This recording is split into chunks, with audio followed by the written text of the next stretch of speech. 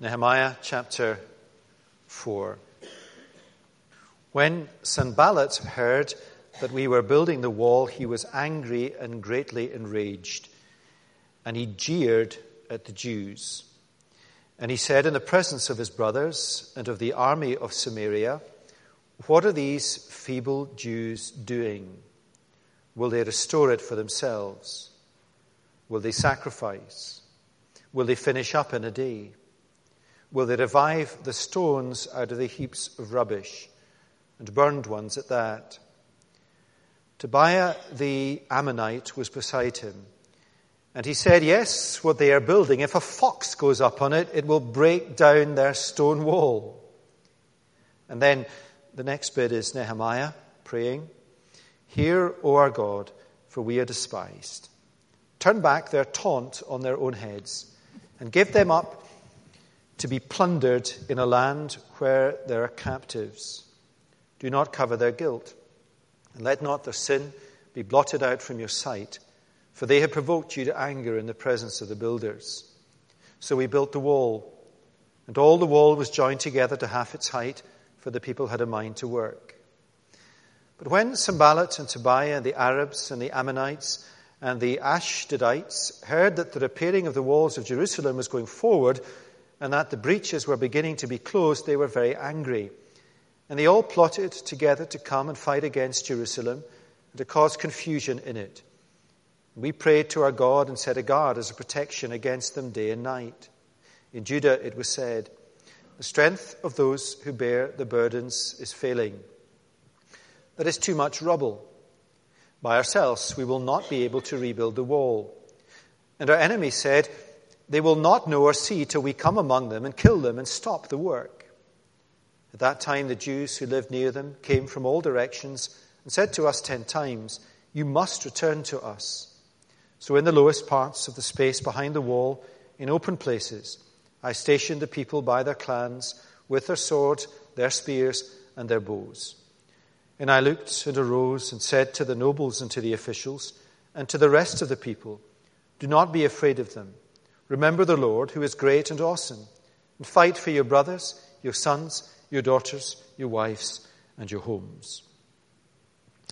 When our enemies heard that it was known to us and that God had frustrated their plan, we all returned to the wall, each to his work. From that day on, half of my servants worked in construction, and half held the spears, shields, bows, and coats of mail. And the leaders stood behind the whole house of Judah, who were building on the wall. Those who carried burdens were loaded in such a way that each labored on the work with one hand and held his weapon with the other. And each of the builders had his sword strapped at his side while he built. The man who sounded the trumpet was beside me.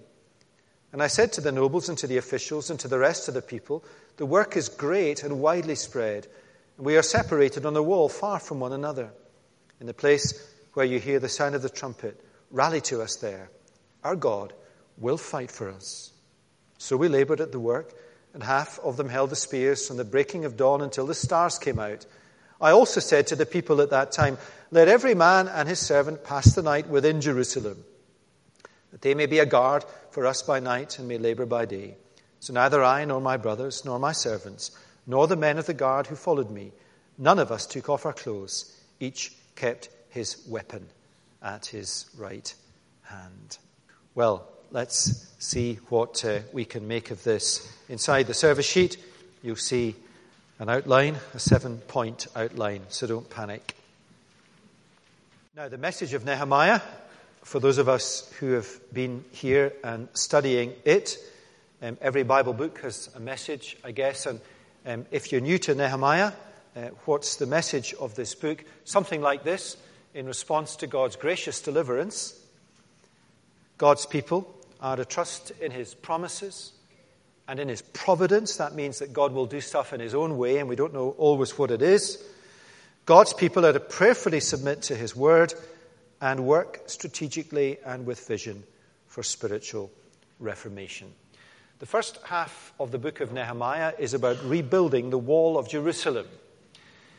Just in case anyone is in any doubt, the book of Nehemiah is not about a church building project. if you think by that buildings mean bricks and mortar.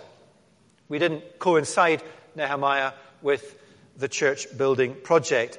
As I said in the first service, I forget what I say in each one, but never mind.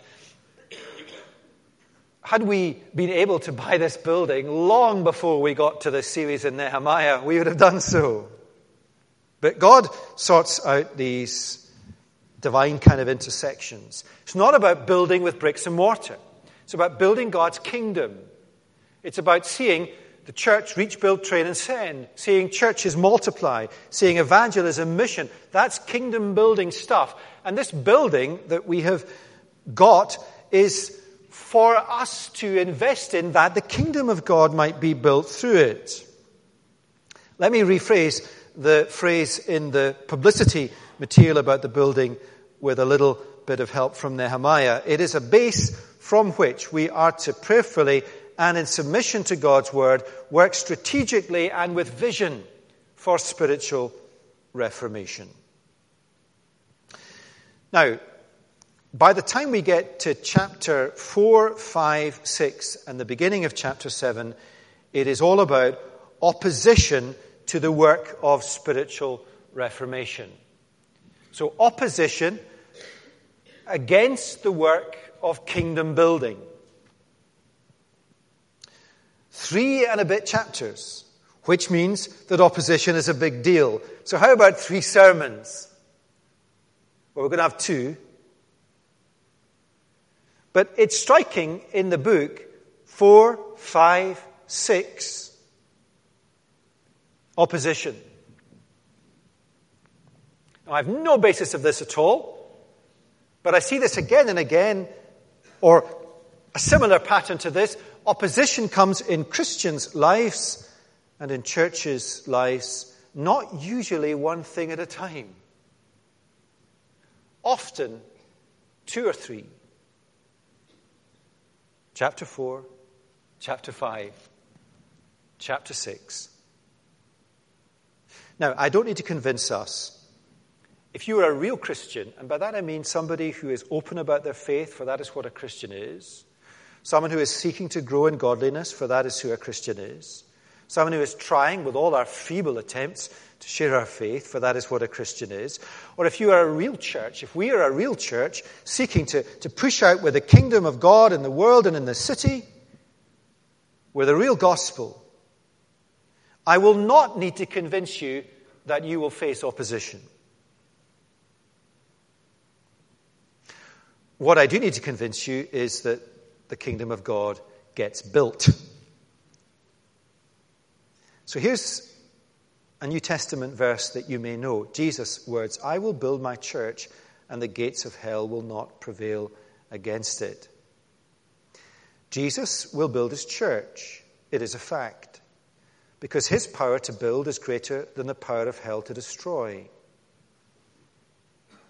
His words also remind us, though, that behind every bit of kingdom-building work, every bit of kingdom-building progress is spiritual opposition. And behind spiritual opposition of whatever form is the devil, hell-bent on breaking down the walls. Had we had time, we would have read from Ephesians 6. You see it in the sheet.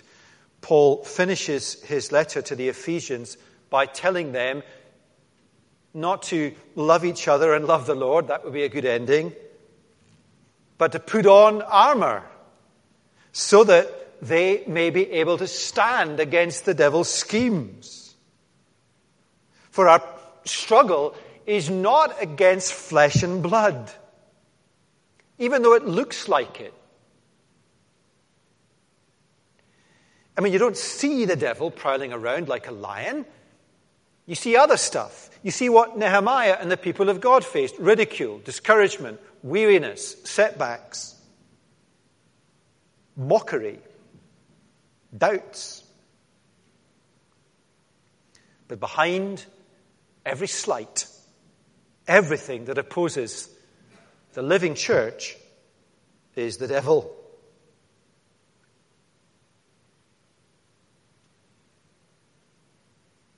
I always have the benefit in service 2 of relaying to you the questions I have in service 1, which are often about the weather and what I'm wearing. Here's a good question. Does that mean we should be afraid?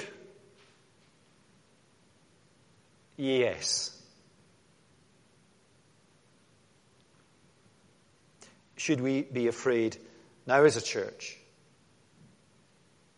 Just after what has happened? Yes. But not so afraid that we think that the power of the gospel will not prevail, because it will. One of our elders, reflecting on the past 2 years, who has been at the heart of all that has happened in terms of the planning and the endless false starts and 1 squillion meetings, said, wouldn't it have been good if we had trusted a bit more and not fretted so much, because God will build his church. It's very striking, isn't it? Of course we struggle and we get discouraged.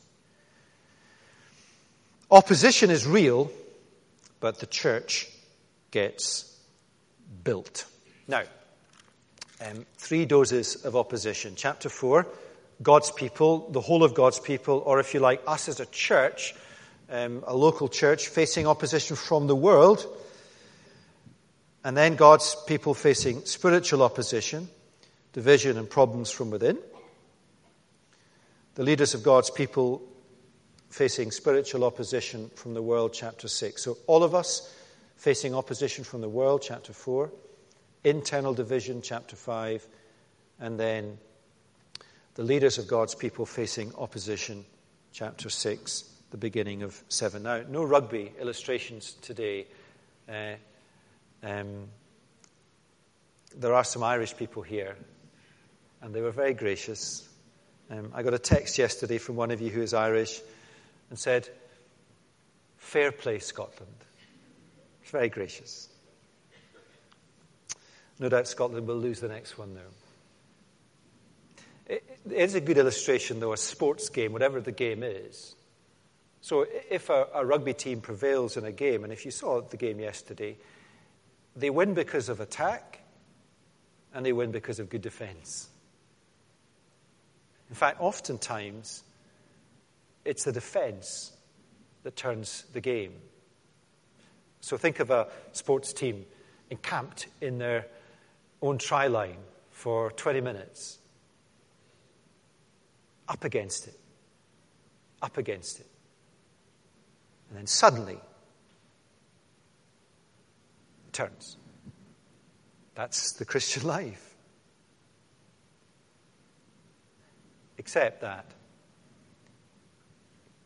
we will always win. In the end, the church gets built. It's a bit like, please don't spread around social media unwisely that we've got all that money and all that, yeah? It is of no surprise to God that a building would come and the money would come. None at all.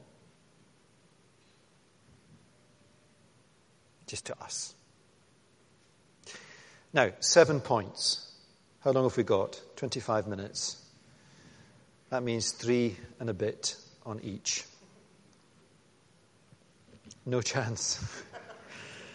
Firstly, spiritual opposition is inevitable. Verses 1 to 3, Sanballat the Horonite, Tobiah the Ammonite, they were greatly enraged.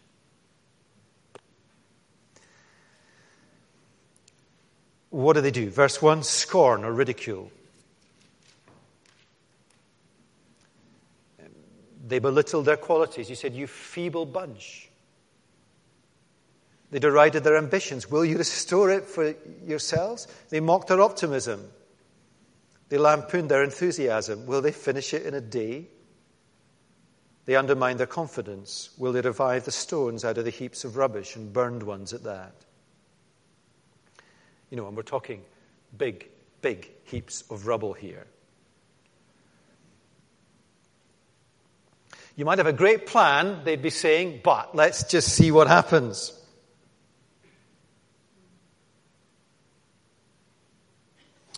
And then Tobiah, Sanballat's yes man, chips in with his comment. You see it in verse 3. What they are building, if a fox goes up in it, he will break down the stone wall. One of you last week asked me how thick the wall was. Here's the answer: 9 feet. That is some fox. But the rhetoric of discouragement is so very effective. In verses 7 to 8, it ramps up a bit. When Sanballat and Tobiah, the Arabs and the Ammonites and the Ashdodites, heard that the repairing of the walls was going forward and the breaches were beginning to be closed, they were very angry, and they all plotted together to come and fight against Jerusalem and cause confusion. Now, let me apply this. Why are God's people opposed? Why is it that living churches, or the gospel, or Christians, are the butt of the media's mockery? Because largely we are. Why is it that a stand-up comedian cannot resist having a poke at an evangelical Christian? Why? Why is that the case if, as is the view of what they write and what they say, we are feeble, not worth bothering about, weak, marginal, and deluded? Why give it airtime? Why so much hostility? Listen to what Jesus says. If the world hates you, know that it has hated me. People are hostile to the church because they hate Jesus. If you were of the world, Jesus says, the world would love you as its own. But because you are not of the world, and I chose you out of the world, therefore the world hates you. In the world you will have tribulation. But take heart, I have overcome the world. Now they're strong words. The world will hate you because it hates me. Now just think of the Lord Jesus. You could not, in history, have met a more loving person, a more compassionate person, someone who had a greater heart for the poor, someone who went in his day to women and slaves and others that no one else would speak to, someone who taught with humility and authority, someone who healed the sick, and someone who said, I will give you everlasting life. And yet, he was and is the most hated man still in history, and is the number one swear word in the world. Why on earth is that? Because people will not yield to repent and believe.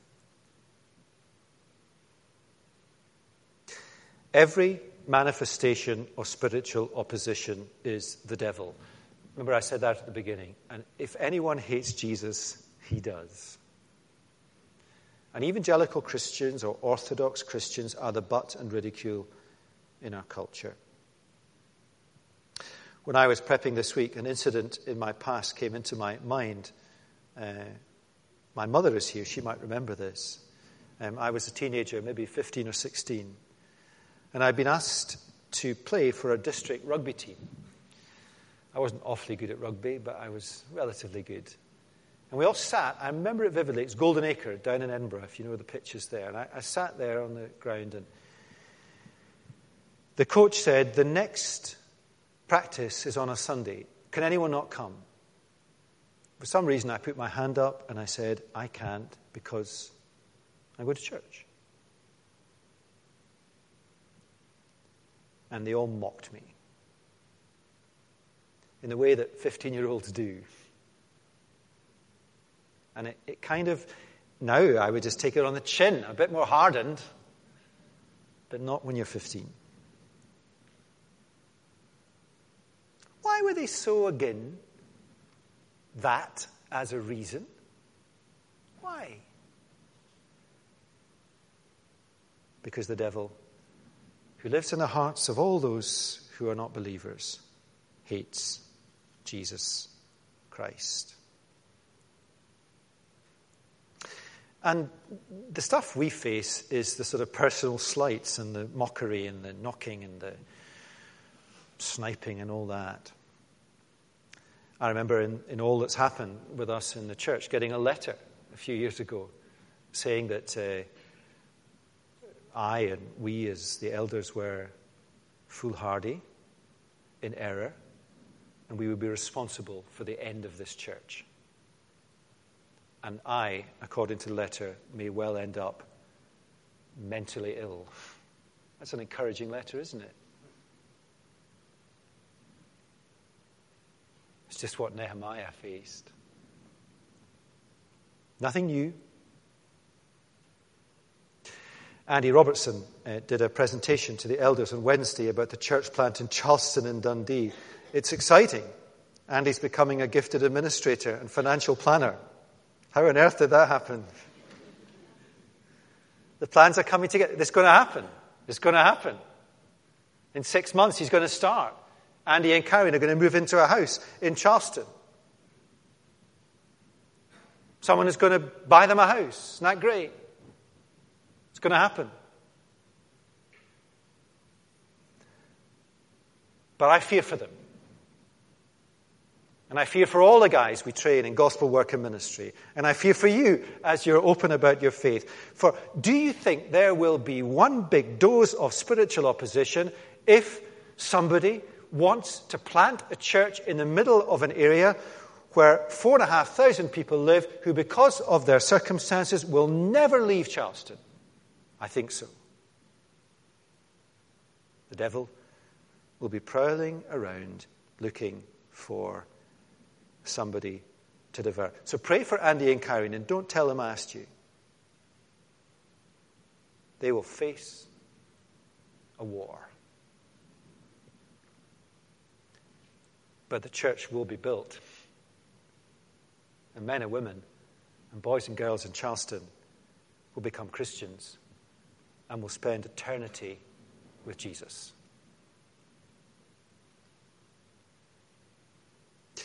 Second, prayer is crucial. That was 6 minutes. Every time Nehemiah needs to make a decision, faces difficulty or opposition, or sees progress breakthrough, he prays. Why does he pray?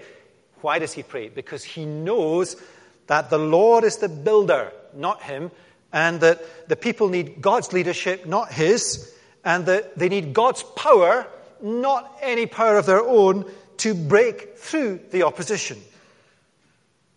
And as soon as they have broken through, he prays again and says, "Thank you, God, for what you did that I couldn't do." Look at his prayer, verse 4. "Hear, O our God, for we are despised. Turn back their taunt on their own heads and give them up to be plundered in a land where they are captives. Do not cover their guilt, and let not their sin be blotted out from your sight." Shouldn't we be loving our enemies? And that's striking prayer, isn't it?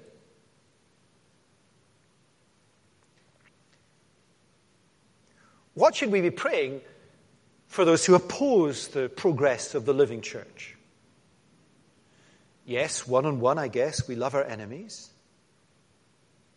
But there are times when we need to pray that God will deal with those who oppose his kingdom-building work.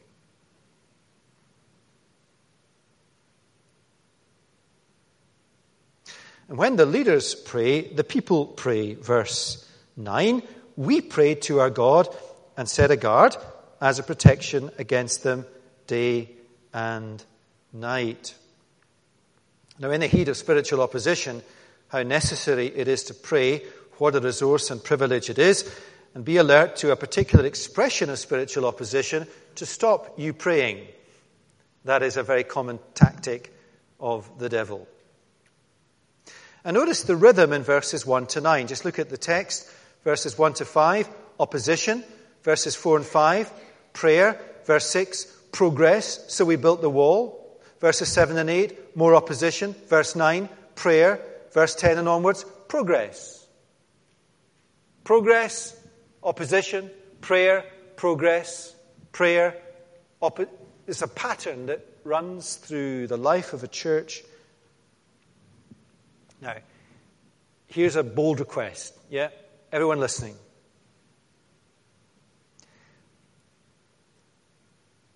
I'm going to start with a logical statement and then pose a question to you.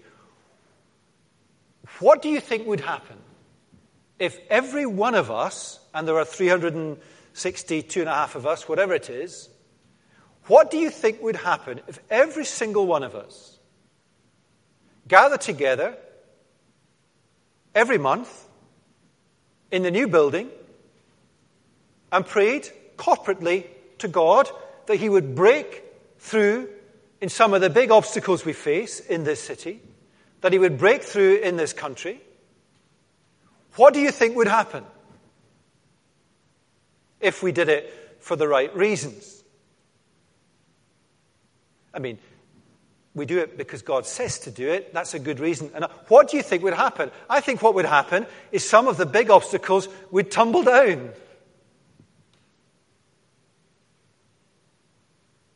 Now, the harder question, why will you not come and pray? Why will you not do it? Why will you not come? Because the devil will do all that he can to keep you away. So please come. And let's believe that some of these walls will be built.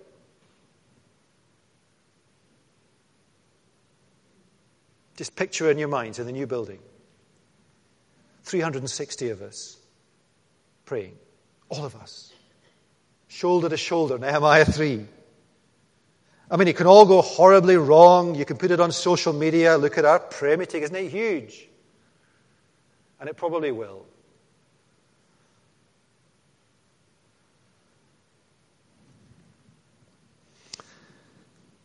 Somebody after the first service said to me, that was rather direct, wasn't it?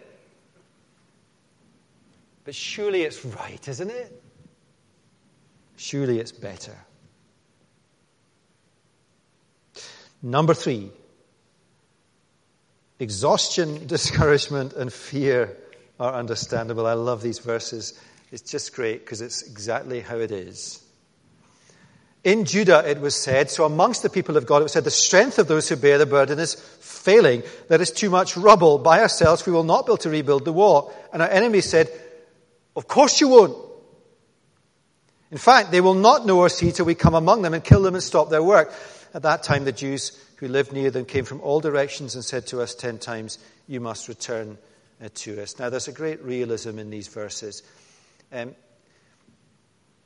They were knackered. They were exhausted. They've been working for several weeks under the pressure of spiritual opposition.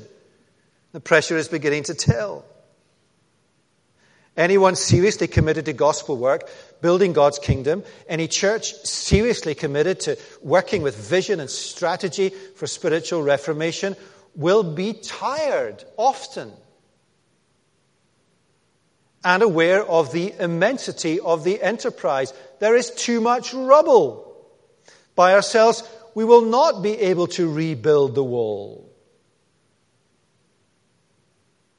There are far too many dead churches in this city to ever be able to see things turn around. It's far too hard.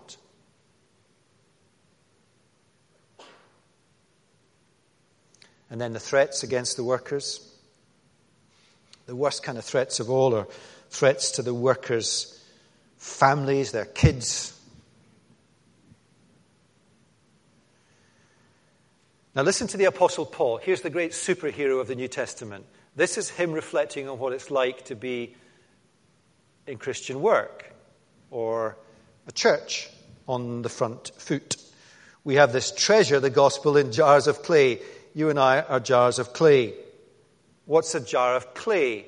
Something that easily gets broken. You knock a jar of clay off the mantelpiece, 1,000 pieces. We are jars of clay with the gospel to show that the surpassing power belongs to God and not to us. We are afflicted in every way, but not crushed. We are perplexed. We have no idea what's going to happen tomorrow, but we are never driven to despair. We are persecuted, but not forsaken. We are struck down, but not destroyed, always carrying in the body the death of Jesus, so that the life of Jesus may also be manifested in our bodies. Isn't that striking stuff? Oops. You live in a living church with the scars of Calvary on your corporate life. You live as an individual Christian in Christian ministry, whatever it is, with the scars of Calvary written all over your life. Now, verses 13 to 14, that was 3 minutes. Inspirational, decisive, and compassionate leadership is instrumental. God uses, he calls leaders to encourage, to strengthen God's people. Why? Because Lone Ranger Christianity doesn't work. Verse 13, so in the lowest parts of the space behind the wall, in open places, I stationed the people by their clans, with their swords, their spears, and their bows. And I looked and arose and said to the nobles and to the officials and to the rest of the people, do not be afraid of them. Remember the Lord who is great and awesome, and fight for your brothers, your sons, your daughters, your wives, and your homes. Now notice how Nehemiah inspires God's people. He doesn't do it with persuasive and powerful rhetoric, nor does he belittle the reality and strength of the opposition. He doesn't ask them to have confidence in him as their leader. He doesn't say, I've been to a conference, I know how to build a church. What does he do? He takes their heads that are looking down and discouraged, and he lifts them up to look to God. He takes their hands that are shaking in fear and puts their hands into the Lord's hands. Do not be afraid.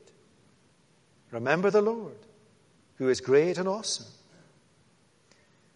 And then he says to them, do not think that the work you are doing is insignificant, for you are fighting for your brothers, your sons, your daughters, your wives, and your homes.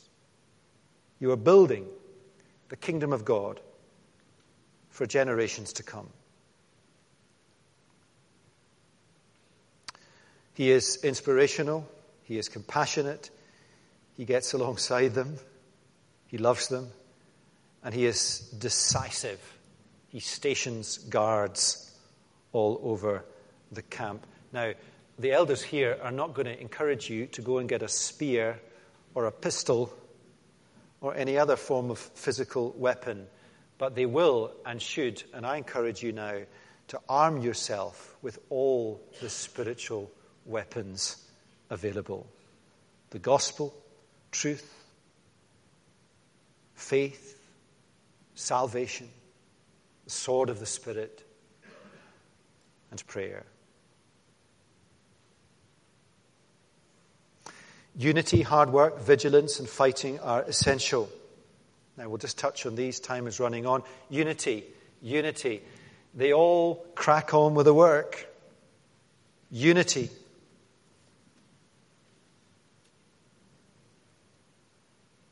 Here's another plea to you. This is never going to happen before Jesus comes again, but let me have a go. You're all going to come and pray. I'll remind you of that. Because I think you know in your hearts when I said that. You know that it's the right thing to do. Here's another one.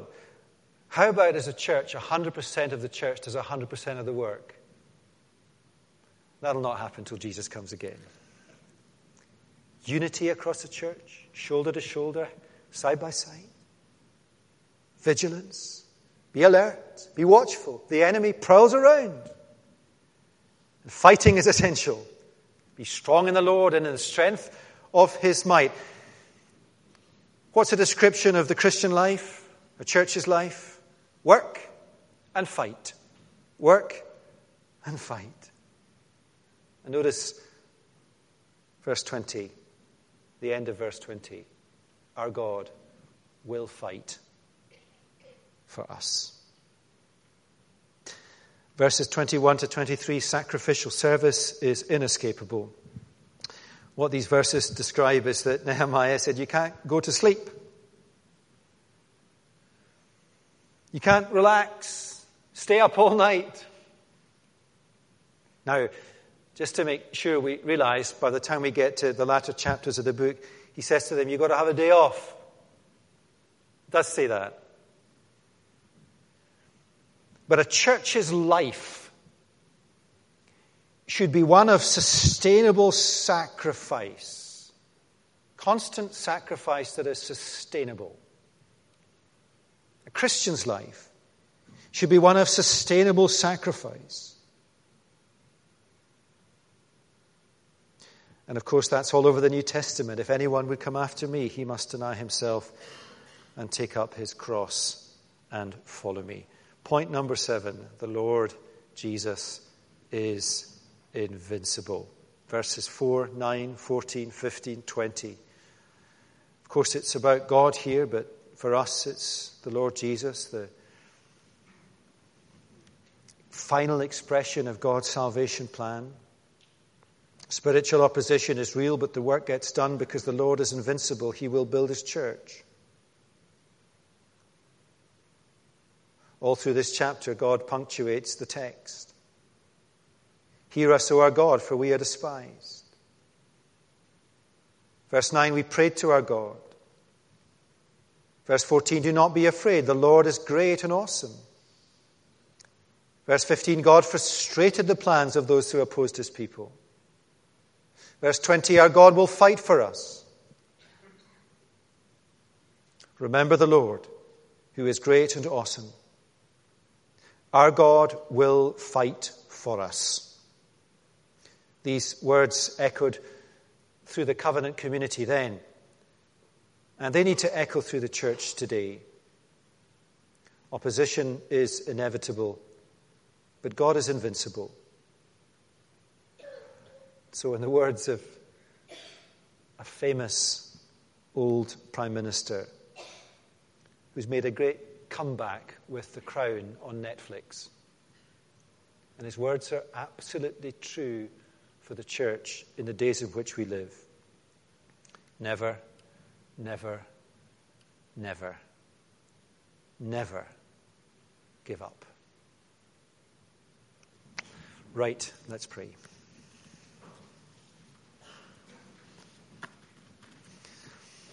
Father God, we thank you for this real passage from Scripture about real life in the Church of Christ.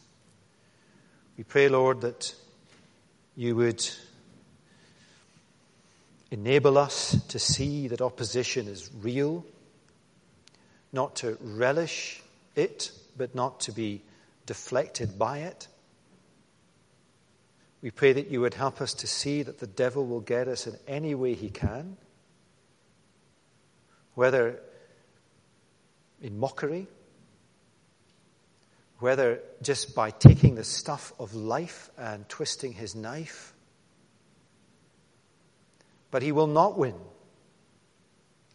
for the church will be built, and hell will not prevail against it. Help us, Lord, to be vigilant. Help us to work. And help us to arm ourselves with spiritual weapons, not least with the gospel of righteousness, of which we will now sing. For Jesus' sake. Amen.